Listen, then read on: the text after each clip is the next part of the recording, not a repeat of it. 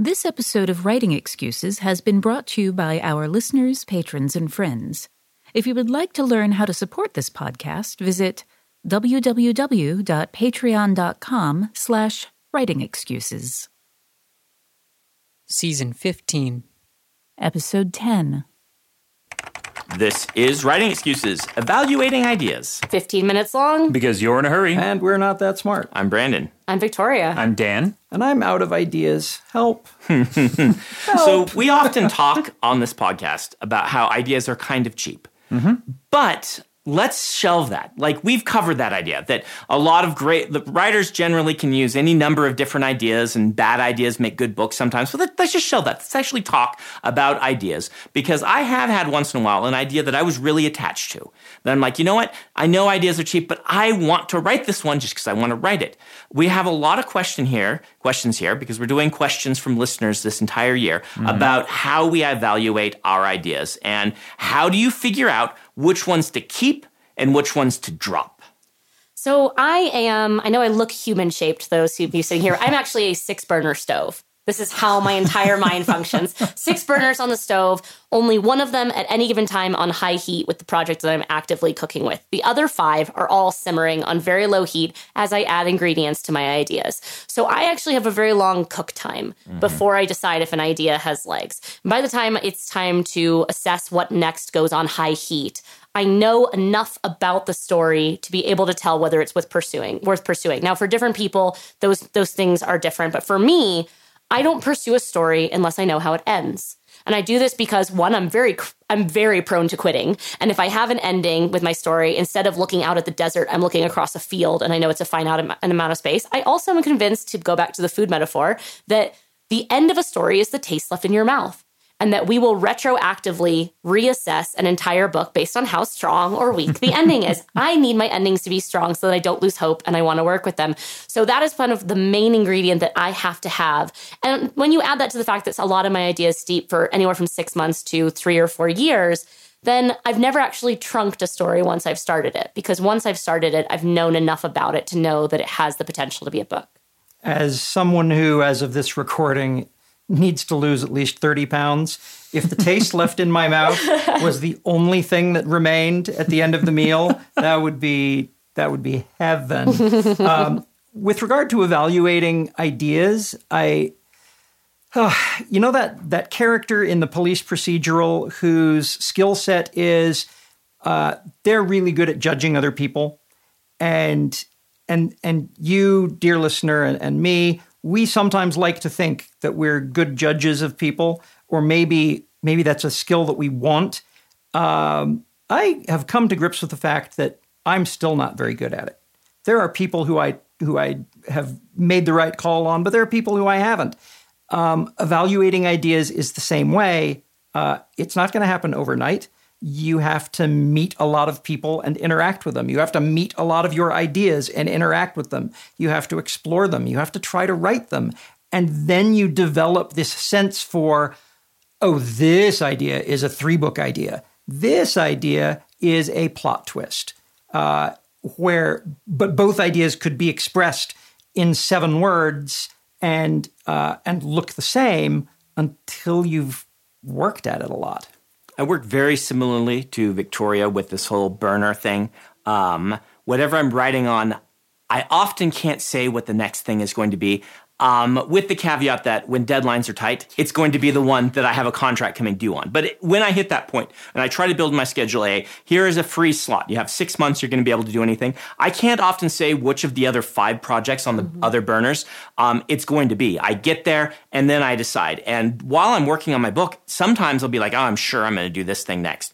And then it'll change to another one. If I had finished that book right then, we would have gotten a different novel next, which can be, I know, frustrating for fans, because I'll tell them sometimes, here are the many things that I'm planning to do next. I'm going to do one of these. And some of the ones that they really are waiting for just never come up, because I'm not, when that time to turn all the burners up, I look at them all and decide which one I'm most passionate about. Well, there's a commonality coming into play here as well, which is the gut feeling, which is, of course, the frustrating because it is unquantifiable. It is the fact that we consume enough narrative to begin to tell in our own work when something is ready and when something is not. I've just finished a book that I sat on for 6 years because even though I had the pieces of it, I knew I wasn't ready. I wasn't a strong enough writer. And that's a really hard conversation to have with yourself because we get excited about ideas. And so I think having the 6-burner stove or a 4-burner stove or a 2-burner stove, giving yourself options really helps you because you don't know where you're going to be at when you're ready to write that next book. And the fact that for all of us, what it eventually comes down to is passion and excitement. What are you most excited about?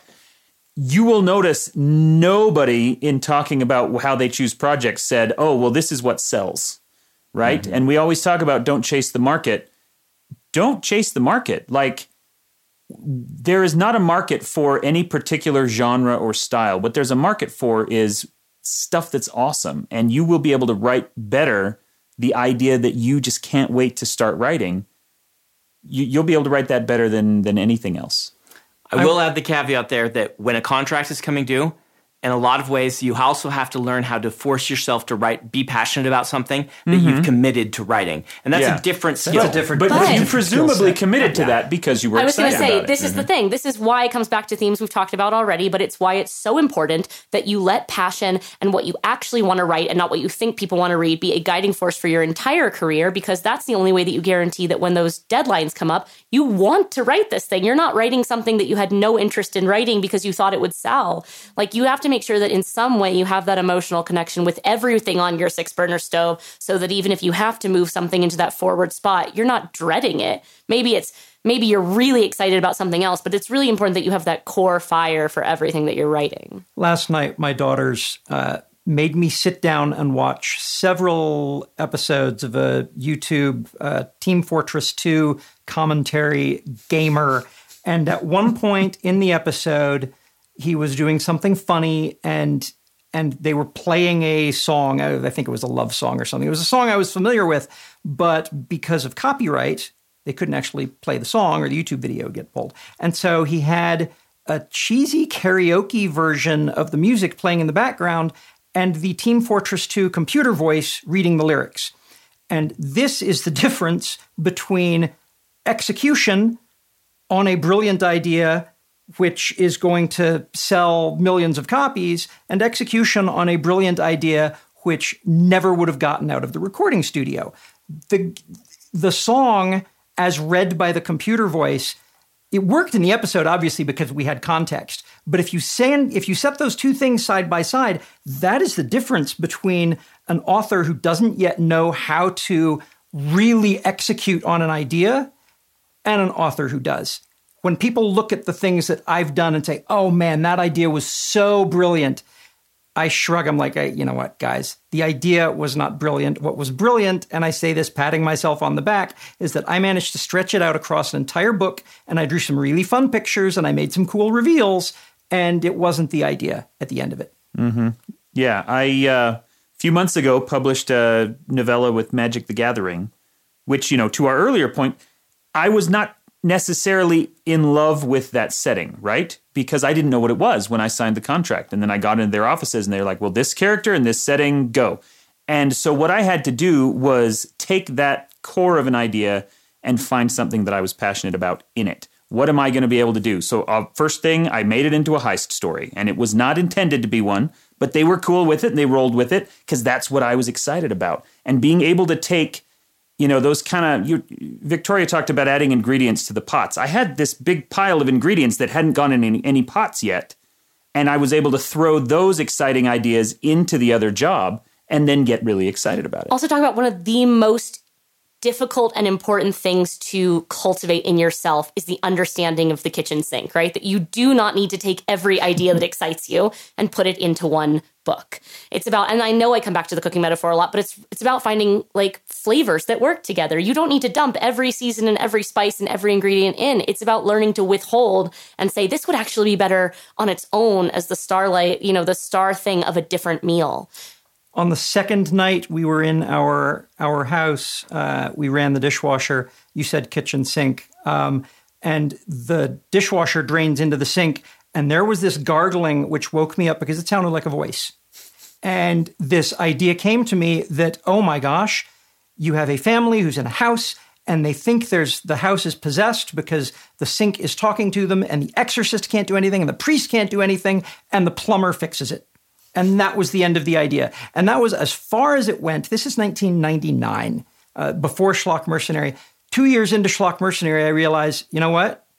I bet I can tell a ghost story in Schlock Mercenary where it gets fixed by the plumber and everybody is quite upset at that. So yeah, these ideas, they come from weird places and some of them may seem completely stupid, but I mean, to the kitchen sink point, I keep track of them. I write them down. You don't write it down, it's lost forever and you don't get to use it. Everybody in your crew identifies as either Big Mac Burger, McNuggets, or McCrispy Sandwich. But you're the Filet-O-Fish Sandwich all day. That crispy fish, that savory tartar sauce, that melty cheese, that pillowy bun. Yeah, you get it. Every time. And if you love the Filet-O-Fish, right now you can catch two of the classics you love for just $6. Limited time only. Price and participation may vary. Cannot be combined with any other offer. Single item at regular price. Ba-da-ba-ba-ba. Yeah. Let's stop for our awesome thing of the week, because it's not a book. It's awesome. It is awesome. So Howard and I and some other local fantasy authors do a Twitch show. We play D&D online every week so that you guys can watch us. It is called Typecast RPG. We're using, right now, we're doing a campaign called The Gods of Veyron in 5th edition D&D rules. And that is me as the GM, Howard Taylor, Charlie Holmberg, Brian McClellan, Marty Murdoch, and Ethan Sproat. All science fiction fantasy professionals, all authors except Ethan, who's a professor of science fiction. And it's super cool. There's a thing that happens in Typecast which speaks well to this topic. I will sometimes illustrate moments from the game, and there are moments which are beyond my skill, and I'm just not going to try. But every so often, I will have an idea, and I need to execute on it literally in a minute and a half, because if I wait too long, if I draw too slowly, it's gone. And the practice that this has given me in evaluating ideas, it has been frighteningly effective, because I have to make the decision quickly. I have to execute to the best of my admittedly limited cartooning ability. Yes, I've been doing this for 20 years, but I know what my skill set is and what my skill set isn't. That's the sort of thing that I think authors can learn from, in that you have an idea, you don't need to spend a novel fleshing it out. See how quickly you can flesh it out to determine what it leads to. So we have further questions along this line. One person asks, how can you tell if a story you're struggling with has potential and that you should push through, or if you should leave it and start working on something you like more? Someone please answer this. Yes. I mean, it's a difficult thing. I always say it's the same kind of thing along the lines of writer's block if you need to understand why you're struggling. There's a difference between struggling because you're afraid of not doing it justice, struggling because you're bored, which your guaranteed readers are going to be bored then. And kind of like you need to assess where you're mentally at in the process. I will say that some days, one of the only things that keeps me going on a story is the fact that I do have an ending in mind. So coming back to my definitely not prescriptive wisdom, but if you are somebody who struggles to finish things or finds yourself getting lost on the way, I do find that having an ending, or at least having mile markers, having things and scenes and moments that you're excited about in the story, having them not all be in the first act, these are things which help me get from A to B to C to D and so on. That's great advice. Having things you're writing toward that you're excited about. Another thing kind of on the flip side you can do is I try to sit down. If I'm feeling bored, I try to step back and say, how can I make this chapter someone's favorite chapter in the whole book? And I find that almost always I can find a way to change up what's going on just a little bit to make that specific chapter a real showpiece for the book. And if you can do that for every chapter, suddenly you're not worried about the idea anymore. You're excited about how this is going. I often say that for newer writers, my experience has been that most of the time you should use one of those options rather than abandoning the story. There are times to abandon stories, but I think it should be the exception, not the rule. It should happen very rarely, and particularly if you're new, you just need to learn to finish things. And so learn to make every chapter the most exciting or the most interesting chapter in the book. Yeah, definitely. If this is your first book or even your second, just finish it, because forcing yourself to finish a book that you are maybe not in love with anymore is going to teach you how to stay in love with books. It's going to teach you so much more about evaluating their validity than we can just tell you over the computer here. Yeah, I did an unblocking session, small group session at the Writing Excuses retreat in 2019. And it was a delightful session. And one of the things that I talked about is that I've been doing this for long enough that I have a checklist. And the checklist is there to determine, is this an overarching story problem? Is this a scene problem? Is this a chapter problem? And then, is this a me problem? Am I sick?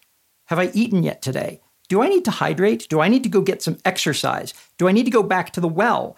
Have I forgotten to take my medication today? There's all kinds of things. And until I actually acknowledged that there was a checklist and that there were criteria, I was really bad at figuring this out. I've gotten much better at it because I get stuck all the time.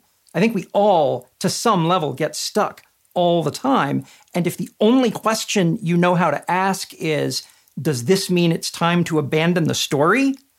Means, boy, you need a checklist because there's a whole bunch of other things that come first. You need more questions before that last resort. Yeah. Yeah, even in my professional career, I've rarely abandoned stories. The one that I've abandoned most recently was done after revisions determined that revising the book to be as good as I wanted to be would be as much work as writing a new book, and that revision wasn't guaranteed to succeed, and so I shelved that book. And the new book would be better. And the new book would be better. And I shelved that book, but I still finished the book, right? Finishing things. And, we have another question here. How do you find energy to keep a story going after that first spark of inspiration fades? Yeah. I feel so strongly about this. This is shiny new idea syndrome. It is a medical syndrome. I think we have all felt it. There's a thing that happens either 50 pages, 100, 150 pages in where suddenly you are like, this is familiar. And that is exactly when you get a shiny new idea. Something pops into your head. It's shiny. You don't understand it. It's mysterious. It's alluring. And you think, I should follow that instead. So many writers, especially aspiring writers, aspiring authors, drop the thing that they're working on to go follow the shiny new idea. It is a trick that your brain is pulling because in order to finish a story, in order to write a story, not only its beginning, but its middle and its end, you have to become familiar with the material. As you become familiar with the material, that inherent shine of mystery and elusiveness wears off. Potential energy becomes kinetic energy in which something is always lost. And so we think, surely if I follow the shiny new idea, that one won't disappoint me. And it is a way towards madness. It is a way to never finish anything. And so I think that comes back to finish it, even if it's not fabulous, even if you don't want to revise it, you will learn so much in the process of hitting that finish line. I was a music composition major, and I did not learn this lesson as a musician. And I think it may be the reason why I'm a cartoonist and not a musician, because by the time I started cartooning, I'd figured it out. As a musician, I came up with wonderful themes and textures and arrangements, and everything was a couple of minutes long. And my instructors kept saying, give us some theme and variation, explore this, dig into this, expand it. But it's perfect the way it is. And it wasn't perfect the way it was. I had another shiny idea I wanted to chase instead. And yeah, you listen to an orchestral suite. You listen to the symphonic greats from whenever. There's a core theme in there that they explored before they moved on to the Shining. I think when you're in this situation and you're kind of bored with the story and you want to pursue a new one, you're trying to decide if you should drop it or not, take a look at what your goals are for that. What are you hoping to accomplish with this short story or this book that you are writing? Because, first of all, as we've discussed, if your early career, the purpose of that book is not to sell, right? And if you think, I'm not going to be able to sell this, well, you're not going to be able to sell it anyway. It's your first book. Its goal is to teach you how to write your second book. And we're saying that very kindly. Very kindly and lovingly. I have 5 garbage truck novels that before I finally wrote my first published novel. So, think about it. And so really what you're doing, if your early career, is you're learning how to write books. And you don't have to think, this book won't sell or this book, isn't perfect. It doesn't matter because your goal is to learn how to write. And finishing it is going to teach you how to write. We are out of time. Howard, do you have some homework for us? I have some truly terrifying homework for you. I want you to get a writing implement and something to write on. Pencil, maybe a notebook, and set it next to your bed or whatever the thing is that you sleep on. When you wake up in the morning, write down everything you can remember about your dreams from the night before. If you can't remember anything, write the words, "I didn't remember my dreams this morning." Okay? Do this for a week. At the end of the week, review the journal and see if there is an idea there that perhaps you want to explore in your fiction. This has been Writing Excuses. You're out of excuses. Now go dream. Writing Excuses is a Dragonsteel production, jointly hosted by Brandon Sanderson, Dan Wells, Mary Robinette Kowal, and Howard Taylor. This episode was mastered by Alex Jackson. If you aren't familiar with Locus Magazine, they're a long-standing and respected website, magazine, archive, and resource for science fiction, fantasy, and horror. Basically, they're the industry magazine for our genre. They also run the annual Locus Awards, a top-tier award that recognizes new, diverse, and excellent voices in speculative fiction. They tell the storyteller's stories through author interviews, book reviews, curated reading lists, international industry news, obituaries, and more. Locus has meant a lot to me, both personally and professionally. In my career, I've been interviewed by them, and I've also turned to them as a source of understanding who is involved in the industry. Locus is holding their annual fundraising drive to keep their doors open, lights on, and future bright.